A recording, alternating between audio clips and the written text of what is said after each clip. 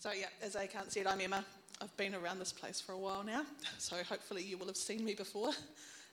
Yeah. So in case you're not aware, the date today is the 20th of November. So what does that mean? We are just over a month away from Christmas. So all the planning and prep is beginning and the days are starting to get a bit busier. So this is actually a time of year that I love. Ask anybody. In fact, I just want to put up a wee photo, some photos. This is just a very small representation of how much I love Christmas. I love the preparation of getting out all the decorations, putting lights up on the outside and the inside of the house. I always love going all out with the decorating. Paul actually calls me his Christmas fruit cake. And I'm sure that that's because I'm slightly nuts when it comes to decorating. For me, I plan my Christmas tree colours the Christmas before. So if you ask me right now, I'm already thinking about next year's Christmas colour scheme. Yeah. Every year, Lego come out with a brand new Christmas Lego set, and you can bet that on the 1st of October, I am online waiting for the release to purchase my brand new set. My top love language is gifts. I love to think carefully about what to buy for people. I love the thrill of shopping and getting a bargain. I love scouring Pinterest and looking for Christmas recipes to try new sweet treats to make for the family. But on the reverse of this, I'm also very aware that for some people, Christmas can be hard. For our children in particular, it's a difficult time of year. It's a time of year where they remember their mum, who is no longer here. It's also a memory, for them it's also memories of harder times from when they were younger, where Christmases weren't always happy. So in our family, this creates a bit of a weird dynamic where you have me wanting to make things perfect and sometimes, to be honest, overcompensating for our kids' loss. And we have our children who want to celebrate all that is good and magical about Christmas, but feeling guilty because they're having to do it without their mum and feeling like they can't be happy.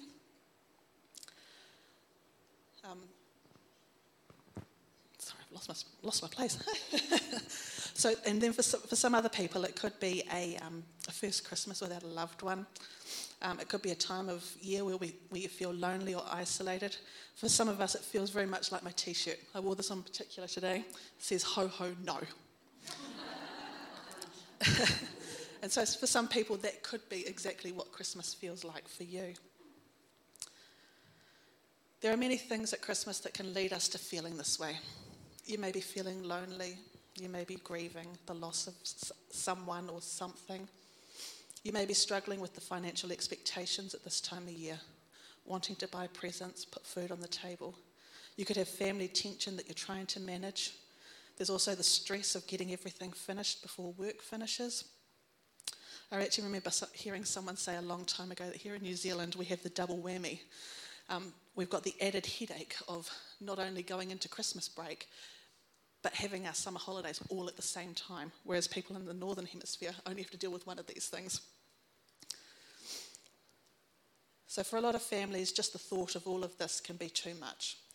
And we often try to fumble our way through this time of year and just hope for the best. I don't know how many of you read the newsletters that Phil sends out on a weekly basis, but a couple of weeks ago he actually mentioned already feeling the busyness of this season. And I want to read you out what he actually wrote. He wrote this. He said, I want to encourage you today to live your life from a place of internal rest in Christ. Let's not allow the busyness of this time of year to disturb the state of our souls. Our minds and hearts can very easily get caught up worrying about many different things. But Jesus wants to help us navigate it all from that place of internal rest and security that only He can provide. Sometimes we need to be very intentional about coming back to the place of rest. Sometimes we need to remind our soul to stop freaking out about everything and refocus on God. He also put in here a verse from Psalm 116, verse 7, which says, Return to your rest, my soul, for the Lord has been good to you. No matter what else is happening around us, God does not change. He's been good to us in the past, and he's just as good right now as he has ever been. So I told Phil I was going to steal that. He was like, "You're welcome." So as I was looking at this sermon, I was looking at what sorts of things are around to help people, and I know that there's lots of resources out there for people who are struggling financially at Christmas. So today what I actually want to do is I actually want to focus on getting through if we're grieving or feeling lonely, because I think sometimes those are things that we don't always have the tools to do. So I just wanted to focus on that. When I started writing this message, I typed these words into Google, my best friend.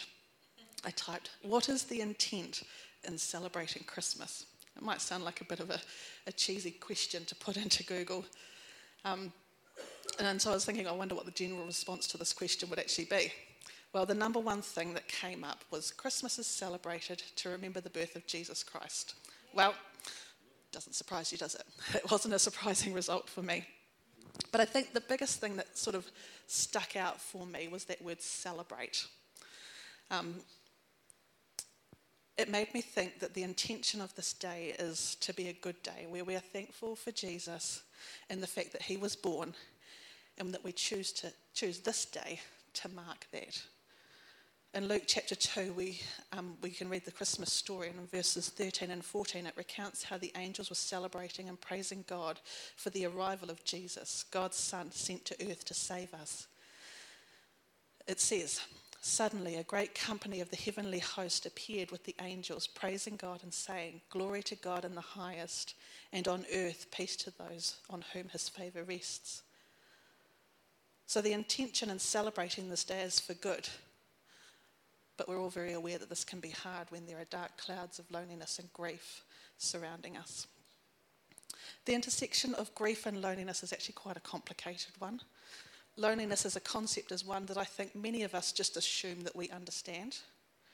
We equate loneliness to that very definable concept of being alone, which means without people. We think of, the old spinsters with 10 cats, the misunderstood sulky teenagers who never leave their bedroom, the socially awkward person who keeps to themselves. And we think that we've got a good idea of what loneliness actually looks like. However, the trouble is that loneliness is a very subjective thing. It looks different from one person to the next. So there is actually no way that we can truly know what it actually looks like. In the Encyclopedia of Mental Health, loneliness is defined as the subjective psychological discomfort that people experience when their network of social relationships is significantly deficient in either quality or quantity. In other words, loneliness occurs when a person's social relationships don't meet their interpersonal needs and desires. Notice how this definition actually says nothing about being physically alone. Instead, it indicates that loneliness is a feeling of discomfort that arises when a person subjectively feels unfulfilled in their social relationships. Loneliness is dependent on what a person needs and desires, and this varies drastically from one person to the next. Based on this definition, our standard view of what it looks like to be lonely is a little misguided. Individual loneliness is defined by what one person wants in relation to what they have. You could have 100 great friends and family around you, but if what you're searching for is an intimate partner, a friend that you can open up to, a group of people who truly get you, a family, etc., then this can open you up to feeling lonely. If you're grieving the loss of someone or something, you may feel that this has become the story of your life. Sometimes it's all that we can focus on, the loss and the pain of losing that someone special. People who are grieving can also sometimes, unfortunately, be at a bit of a disadvantage when it comes to that loneliness. Because the person because the person they long for is gone, I've come to understand that loneliness often, after the death of a loved one, is many things. Above all else, it can be the ache of having loved someone so much that pieces of you became them, and the pieces of them became you. And when they left, they took the pieces that you shared together with them. And now you have to live a life that may feel incomplete. Some people may also say that they lost one of the few people in the world who actually truly got them. So once our brain starts thinking this way, we can often get into the I'm on my own, so I have to look out for myself kind of. Then we get into that thinking, and we may start to guard ourselves against others by pushing them away. And as you might accept, this perpetuates those feelings of loneliness. So you can't easily solve loneliness caused by grief, and it can take time. But how do you do this? Well, unfortunately, I can't answer it for every single individual, because for everybody it looks different. But what I guess I can say is that when you're ready to open yourself up to the love of the people around you and the love that God offers us, this can begin to bring some healing. I just want to add in here too that grief,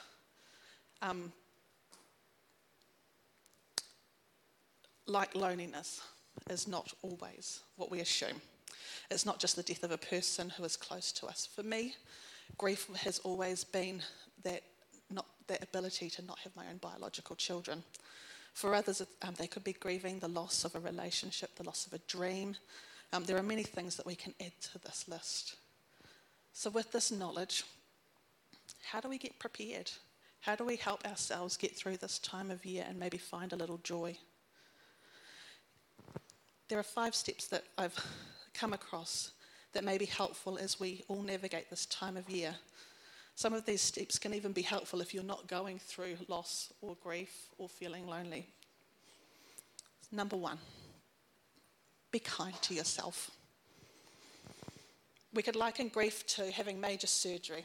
In this, I mean that if you have major surgery, what does it do? It takes time. It takes time to heal from a major surgery. So the same for grief. It takes time. So allow yourself that time to heal. This is not something that happens overnight. So do what it is that you need to do to help yourself this year. It could be leaving the Christmas decorations in the cupboard. It could also be getting another family member to host Christmas Day. But most importantly, allow yourself to just be and feel the feelings. If you need to cry, go ahead and do that. You've also got permission to scream out to God to help with that process of loss and loneliness.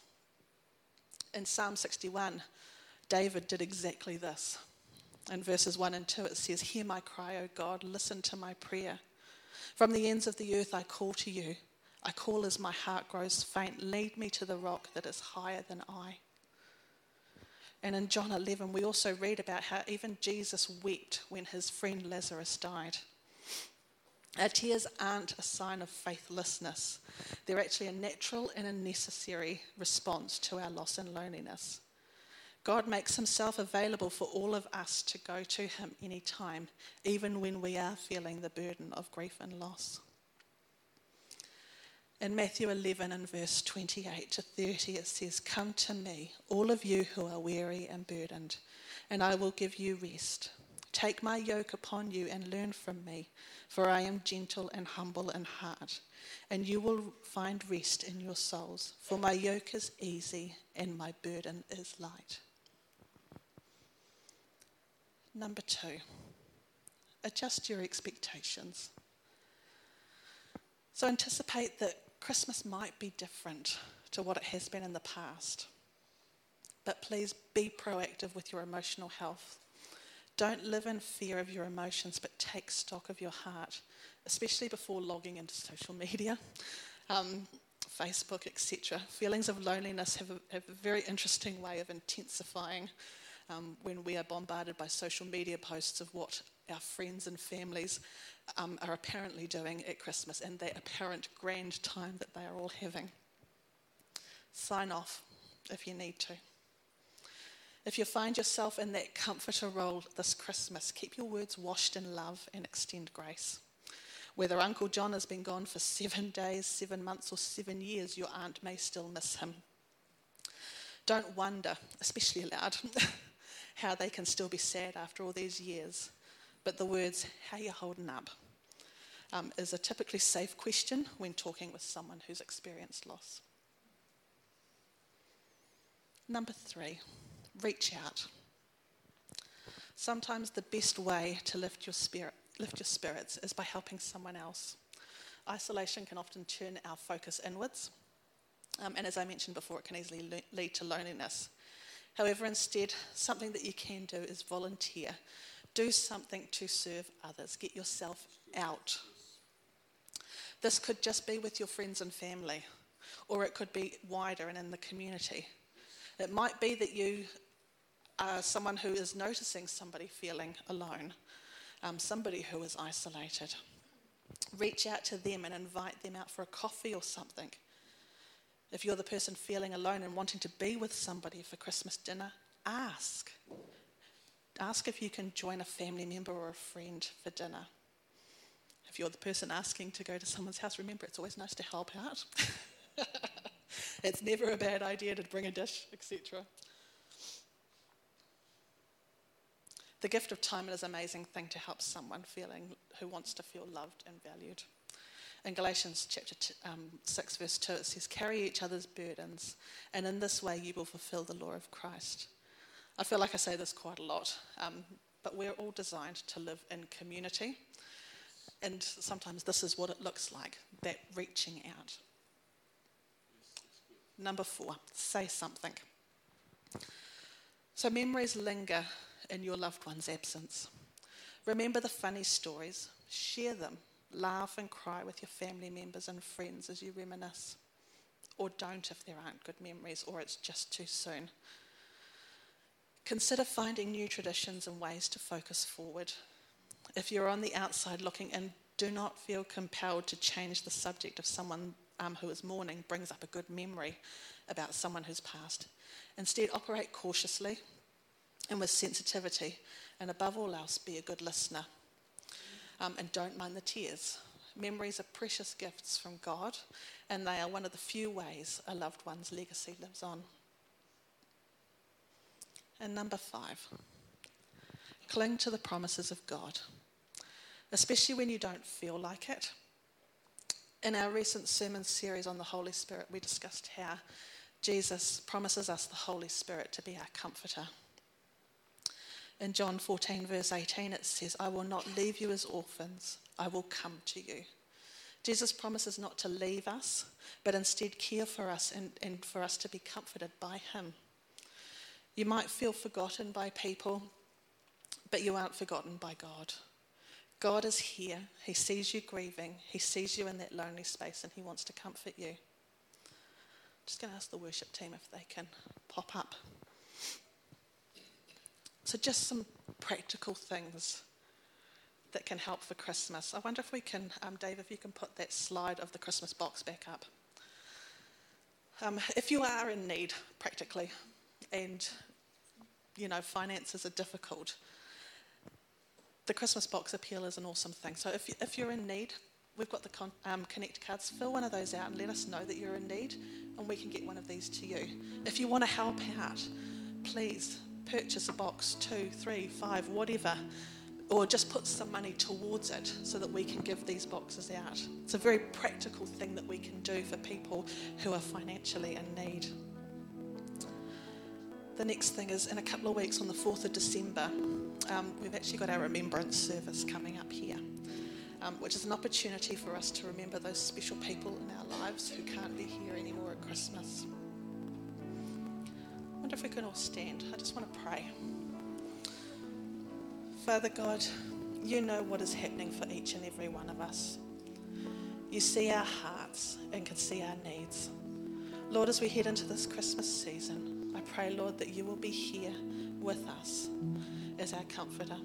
And Lord, where there are things that are difficult, I thank you, Lord, that you are right there, standing with us and helping us.